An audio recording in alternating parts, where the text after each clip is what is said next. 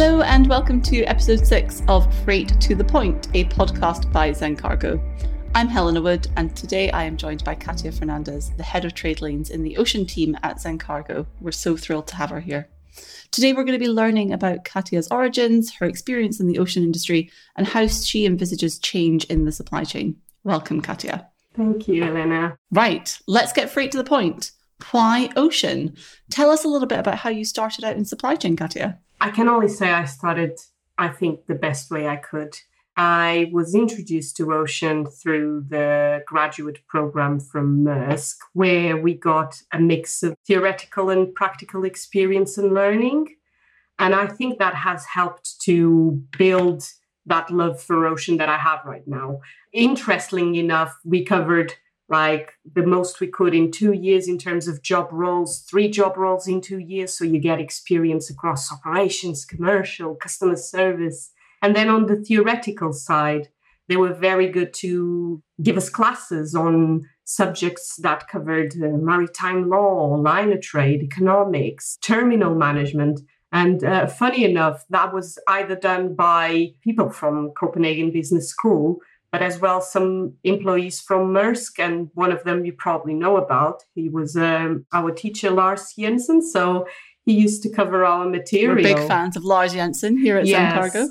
So he did all of that for us in the liner trade subject, and I think it has helped a lot to grow that love I have for ocean right now. Gosh, amazing. It's interesting because you're the second person who we've spoken to on this podcast. Laura Odell, who looks after air at Zencargo, had a similar route. She came in through an apprenticeship, so slightly less structured learning, but obviously that kind of graduate scheme and the structure, being able to get a really good taste for the industry sounds like such a good entry point. Yeah, I can only agree with that. It just gives you that level of detail that you wouldn't have in such a smaller amount of time as you have through an apprenticeship, and the exposure to so many different roles and subjects that helps you get probably in 2 years what you would get in 10 otherwise. So how many other people were on the graduate program with you? So at the year I joined, we were 405 from all over the world. So every single country in the world pretty much had someone joining from the different companies of the group. So it was not only Maersk Line, it was APM Terminals, Damco Logistics. So you got a good mix of people working in different places to also learn from them. So very good experience. Gosh, that must have been fascinating. Have you kept in touch with anyone from your intake? Definitely. We still have our Facebook group. We still talk to each other. And we just... Some people just remain forever, and we all had a very similar profile as well, which I think it helped. Nice. And you must have had some fun together while you were on that grad scheme. Oh, yes, Karlslunde. That place in Copenhagen, near Copenhagen, where we used to meet every 6 months for training and not only learn a lot, but have so much fun together. It was, yes, if you mention that to any MISI trainee, they will know what I'm talking about. Very interesting. Feels all a bit secretive. It's almost like something I don't know about. So I'm going to leave it with you and anyone else who knows. Yeah, what happens in Karlslunde stays in Karlslunde. In a good way. Any top stories from your experience you can tell us? We've had fantastic experiences while we were there. They took us, for example, to see, at the time, the biggest vessel that was being launched, the Maersk. We were underneath the Maersk while it was in dry dock, wearing only a helmet, which didn't feel like it would protect me much if the whole ship fell on top of us. But learning like that, going to terminals, seeing the actual operations happening, and being exposed to going on a ship and actually stay aboard, work with the crew, work with the captain, and see what actually happens where the container is loaded and is taken from one port to the other. It's very interesting, I think. Gosh, what amazing sort of real life experience. Oh, definitely. And obviously, Catia, you said you held lots of different positions during your time at Maersk. So what was it that sort of pointed you in the direction of working through the pricing and procurement route? I think it's the fact that you work at the core of a company. So I've learned that without a very good product that you are able to place in the right price, you can't really have a product to sell for others to be able to do their job, like sales or customer service. So I reckon being at the core of that department where you decide how you're going to develop that product, who you're going to place it to, and at what price, creates that ability to create something very strategic. And that was something I learned from my early days in Maersk, continued across other carriers that I've worked as well, and has transferred into Zencargo. It's basically you're at the center of how we can grow and what we can actually sell for the customers. So it's just very interesting and complex. Yeah, I can only imagine. I mean, you're so right. Here at Zencargo, we couldn't do almost anything of what we do without working so closely with you and your peers in that pricing and procurement team who are working directly with the carriers and sort of sorting out the space and rates. Do you mind, for anyone who's on the podcast who maybe doesn't really understand what it is that you actually do at Zencargo, Catia, could you give us a sort of idiot's guide to the team and your role? Yeah, so we basically make sure that we have the best product the customer can use. So we look for products that have a competitive rates so that they minimize their costs. But we also look at products that fit their needs in terms of space and their needs in terms of transit time, so that we can deliver the best dwell times they can have, and they can make sure they will have their stock on time when they need it by using our options, basically. So we work a lot, like you said, with the carriers, developing those relationships to find and solve issues that occur, which are very common in shipping. So we have that backup and that good relationship with our partners to solve those issues for our customers. And I think that's what allows us to get more volumes from them and grow their confidence in our product, basically. And it's interesting because you mentioned a few things there which I think are so important to unpack. The first of which is it's become so clear to me over my time at Zencargo, working with you and your team, how focused you are on the customer at the heart of all of that. Because of course, securing the rates, securing the space is only one thing, but making sure that we're able to actually deliver our customer outcomes. You, for example, spoke about dwell times and really ensuring that we minimize dwell for our customers. Can you tell us a bit more about the complexity of making decisions and building relationships when you're focused on not only the cheapest rate or the best guarantee of space, but really of making sure it's the best match for the customer? So it's like a balancing act. We take several variables into consideration when we're making a decision into how our strategy will look like from a procurement point of view. Understanding the impact that, for example, transit times or ease of booking confirmations have on customers' dwell times is one of the variables we consider. So we take that into consideration with rates, with space. It's a mix. It's a service mix of different things. And I think that then creates the best possible option for that customer, ensuring that it's in line with their profile of what they need. And I think it's not a one-size-fits-all in Zencargo. It's a very much created for that customer need that we kind of develop the strategy along. So I can only say it's multiple variables working together, under which, through the knowledge we have of the market and the good relationships we have with our suppliers, allow us to build these good options for each customer. And I suppose also it's interesting because you talk about relationships, you talk about trust, you talk about customer centricity, but you also started all of this by saying it's a very complex job. And I can only imagine that actually for you and your role and for your team, the way in which Zencargo works and thinks about all of these outcomes, it calls on so much expertise. So can you tell us, I suppose, for you, for the team that you work with, what are the skill sets that help someone do that really well? Oh, I think the most important thing is you have to be constantly switched on what's going on. So we have ways of working that allow that to happen. So we're in constant contact with partners at origin, but we also have our own tools to understand what's happening in the market from a space point of view, congestion point of view, price point of view. And that allows us to be able to map the different avenues of strategy we can do for a specific case, basically. I think being switched on, proactive, so that you anticipate what can go wrong and plan ahead based on that, is one of the things that makes us successful at what we do. And I think it's that ability. I don't know how you can translate being switched on as a skill, but it's the way I name it. It's like being able to look at something based on your experience and anticipate what can go wrong so that you can plan in advance. That would be the way I would translate it, basically.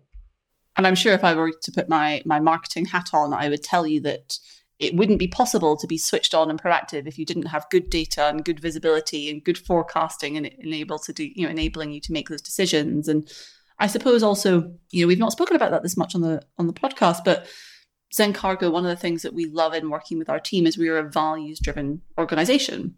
So one of the values that we all share and we look for in anyone that joins our team is that we hope they're going to be outcome oriented. Mm-hmm. And I suppose something for you in being proactive and switched on is always having that outcome and the kind of in your sights and making sure that you're doing whatever you can to achieve that outcome for the business, but also really for our customers. Yeah. That's the customer-centric outcome we try to focus all the time because, like I said, dwell time is an example, but price is another example. Ensuring they meet their sales is another example by having the containers there that they need to have on that specific point of time. So outcome-oriented is definitely one of the values we have in our team just because of the essence of the role we do, definitely. And let's take a little bit of a turn, Catia. We have a question that we ask everyone who comes onto this podcast, and it's to tell us about a ship happens moment in their career. So can you tell us, have you got a story that you tell friends at dinner parties or that's particularly memorable when ship happened in your career? Oh, yes. This one was in a local carrier that I used to work for in Portugal. And we decided that we wanted to expand our business in Africa, which we had already some presence, but we wanted to create some competitive advantage in different ports that were not being used by other carriers. So we went and explored on site those locations. Well, I can tell you that Africa is not very well connected in terms of flights, especially if it's intra-country, like intra-Africa. So we decided to travel by car, which it was a very different experience. So we crossed the border between Gambia to Senegal and between Senegal to Guinea-Bissau. And I can tell you, I've never seen a reality like that, where we are expecting things to work kind of in a similar way as Europe or even when I worked in South America. But Africa is a totally different thing. I mean, you do business, like we were having discussions with partners where they didn't have an office on a port. They had a motorbike and an iPad. That was their office, and they managed business, and business flourished. And I was astonished to see how little they have and how much they can do. And I always remember that because it was a huge learning that you can actually do business in the most basic conditions, as I've seen there. So I think, and going through all of the different borders and not knowing what was going to happen and feeling that, I might get into trouble here. But we actually were very well received across the different borders, never had any issues. And when we explained what we were doing, people were very welcoming. So I think that was my moment I would always raise as something that was unique, for sure. I was going to say that sounds like a very positive experience. Usually when someone tells us their ship happens experience, it might be something that's gone wrong that they've had to overcome. But, that sounds like actually taking some challenging circumstances and really thriving in them. And great that it was such a learning experience. And so eye-opening as well. Very eye-opening. I'm sure stuff has gone wrong, though. Give me a ship happens moment where something's actually gone wrong and you've had to overcome it. I doubt the bank is completely empty on that one, Catia. Oh, there must be. Well, already in Zencargo, when the massive crush for space happened, back in 2021, we were faced with severe space shortages where we basically had to sit down and think, how are we going to solve this? What plan are we going to put in place that allows us, not being the biggest of the forwarders in the market, competing with big international companies, succeed in delivering the space that the customers need? And we definitely managed to put together a plan of action that once we rolled it out, it brought results, and we've shipped the volumes we needed for our customers by working in a very clever way with our suppliers. And I think I've seen moments at that point where I thought, there's no way we're going to solve this. And then by sitting together and managing to plan that accordingly, we managed to overcome a situation that was extremely difficult. So yes, and it was not just me, it was the whole team that came across, and we've been very proud of that. I think it was a very good result in the conditions we were in. Very good result. That's great to hear about that. That's a really good example of just turning something around to have such a positive outcome. So Catia, let's think a little bit about everything you've been through, because this is a good example. You spoke about the space crunch, at the end of 2021. So much has changed in the supply chain industry over the last 2 years. It's been ups and downs and all sorts of chaos. What would you say has been the most significant change since you started your career? Aside from the pandemic, which put everything upside down, I would say it's actually pre-pandemic. Just before the pandemic, carriers decided to organize themselves into alliances.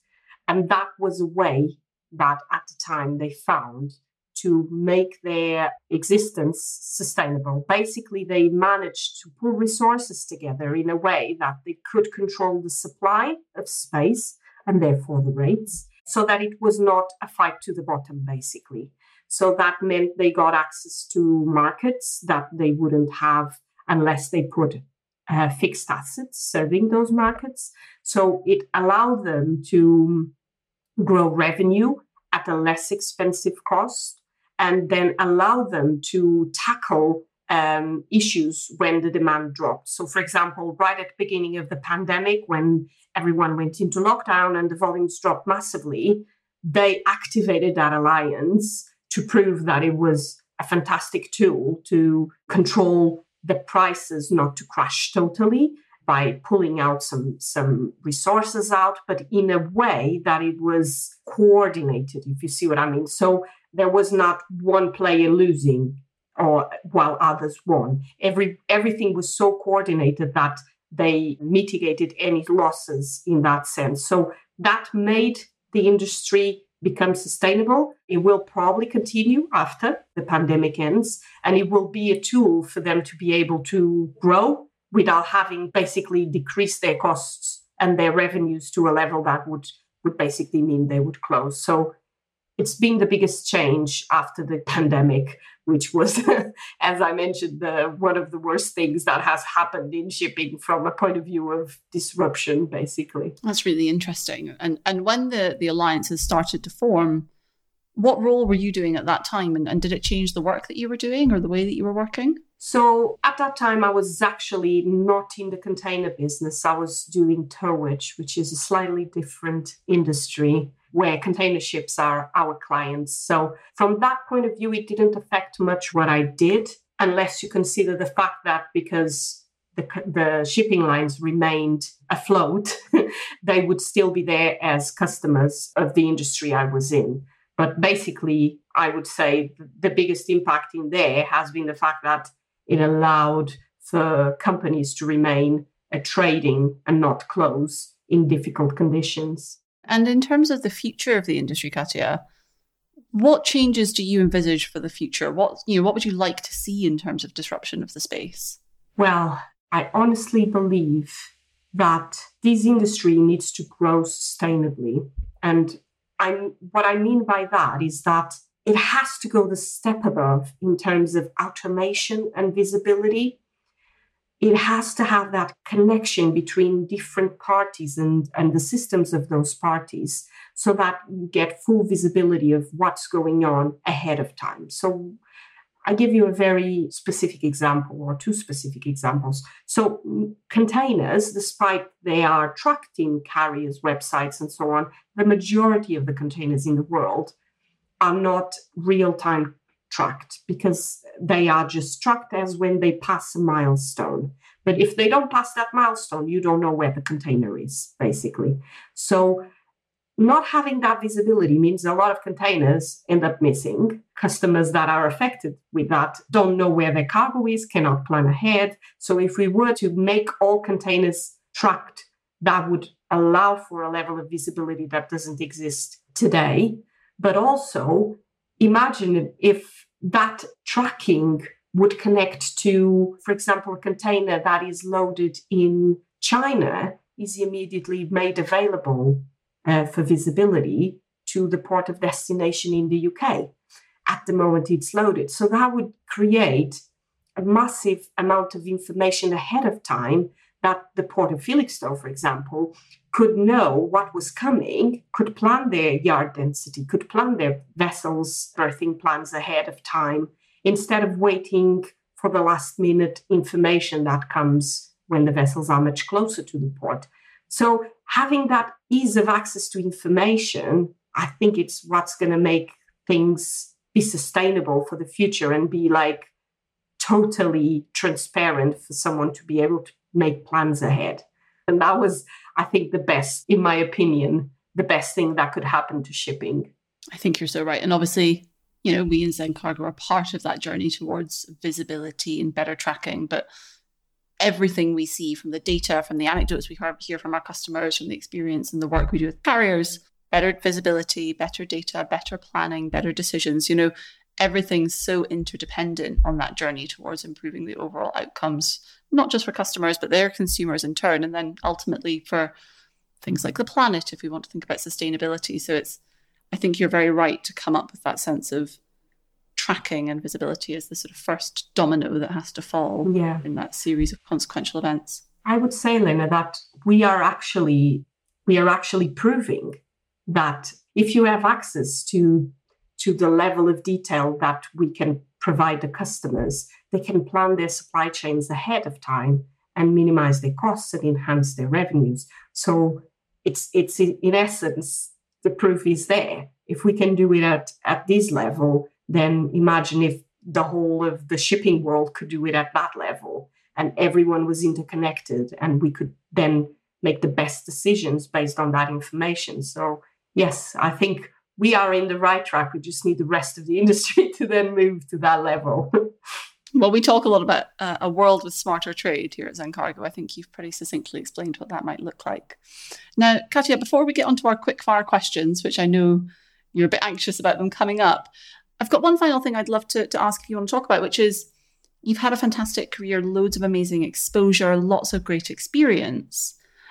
Something I'm so moved by when I hear people talking about supply chain and talking about their journeys is just how human much of this industry is. Never mind all the logistics, never mind all the heavy vessels, the moving goods. But is there anyone that's impacted your journey that you would particularly like to call out and thank or to show some appreciation for in this sort of public forum? Oh, I've had the chance to work with so many amazing peers and managers that have helped me grow professionally, but also tackle things differently. I learned a lot right at the beginning from one of my colleagues.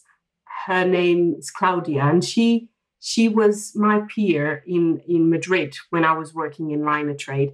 And she basically taught me to look at things in a very human way and always not assume things as you look at them. So you always question stuff and you always think about maybe it's something different than what they're saying or what you're understanding. So don't make initial judgments that can then harm your relationship with the person.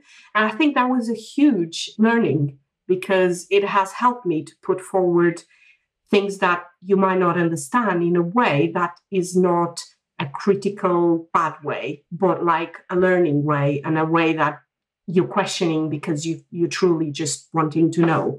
And that has helped people become welcoming of the way you approach them. And they don't, humans are humans. If you become too critical to them, they might backfire a bit and not want to then help or move towards the same goal. So that has been a huge learning and has helped me a lot throughout my career, for sure. Sounds like some really great advice. Well, hopefully Claudia from Madrid is listening. Maybe she's not in Madrid anymore. Who knows? And she's able to hear that appreciation. No, she's in Barcelona. Well, hopefully Claudia in Barcelona is listening. Great. Catia, sit tight, sit comfortably. It's time for our quickfire questions. I'm ready. So, question number 1. If you were to give any advice to someone on looking at their supply chain right now, would you recommend that they were focused on agility or resilience? Agility. Perfect. And if I say so, it's because you want to make sure you don't miss your revenues in a market that is moving so fast. So agility to make sure you are there with your stock when you need to be, basically. What supply chain job would you love to try out for a day if you could choose from anything? I would love to be on the warehouse because it's something I've never witnessed, how the operations inside a warehouse actually function. Because I've been so much into the shipping side that I kind of feel interested in learning about that side. Perfect. And just one more. Can you sum up for us the ocean market in 3 words? Oh, God. That's 2. No, you can start again. 3 words, the ocean market in 3 words. I would say very congested market, I would put it. I don't know if it's the best 3 words I could think of. Great. Well, Catia, you can breathe comfortably. That's you done with your quickfire questions. Thank you so much, Catia. It's been such a pleasure having you on the show and talking to you today. Thank you, Elena. And I hope to have the chance to participate again. We'd love to have you back at some point in the future.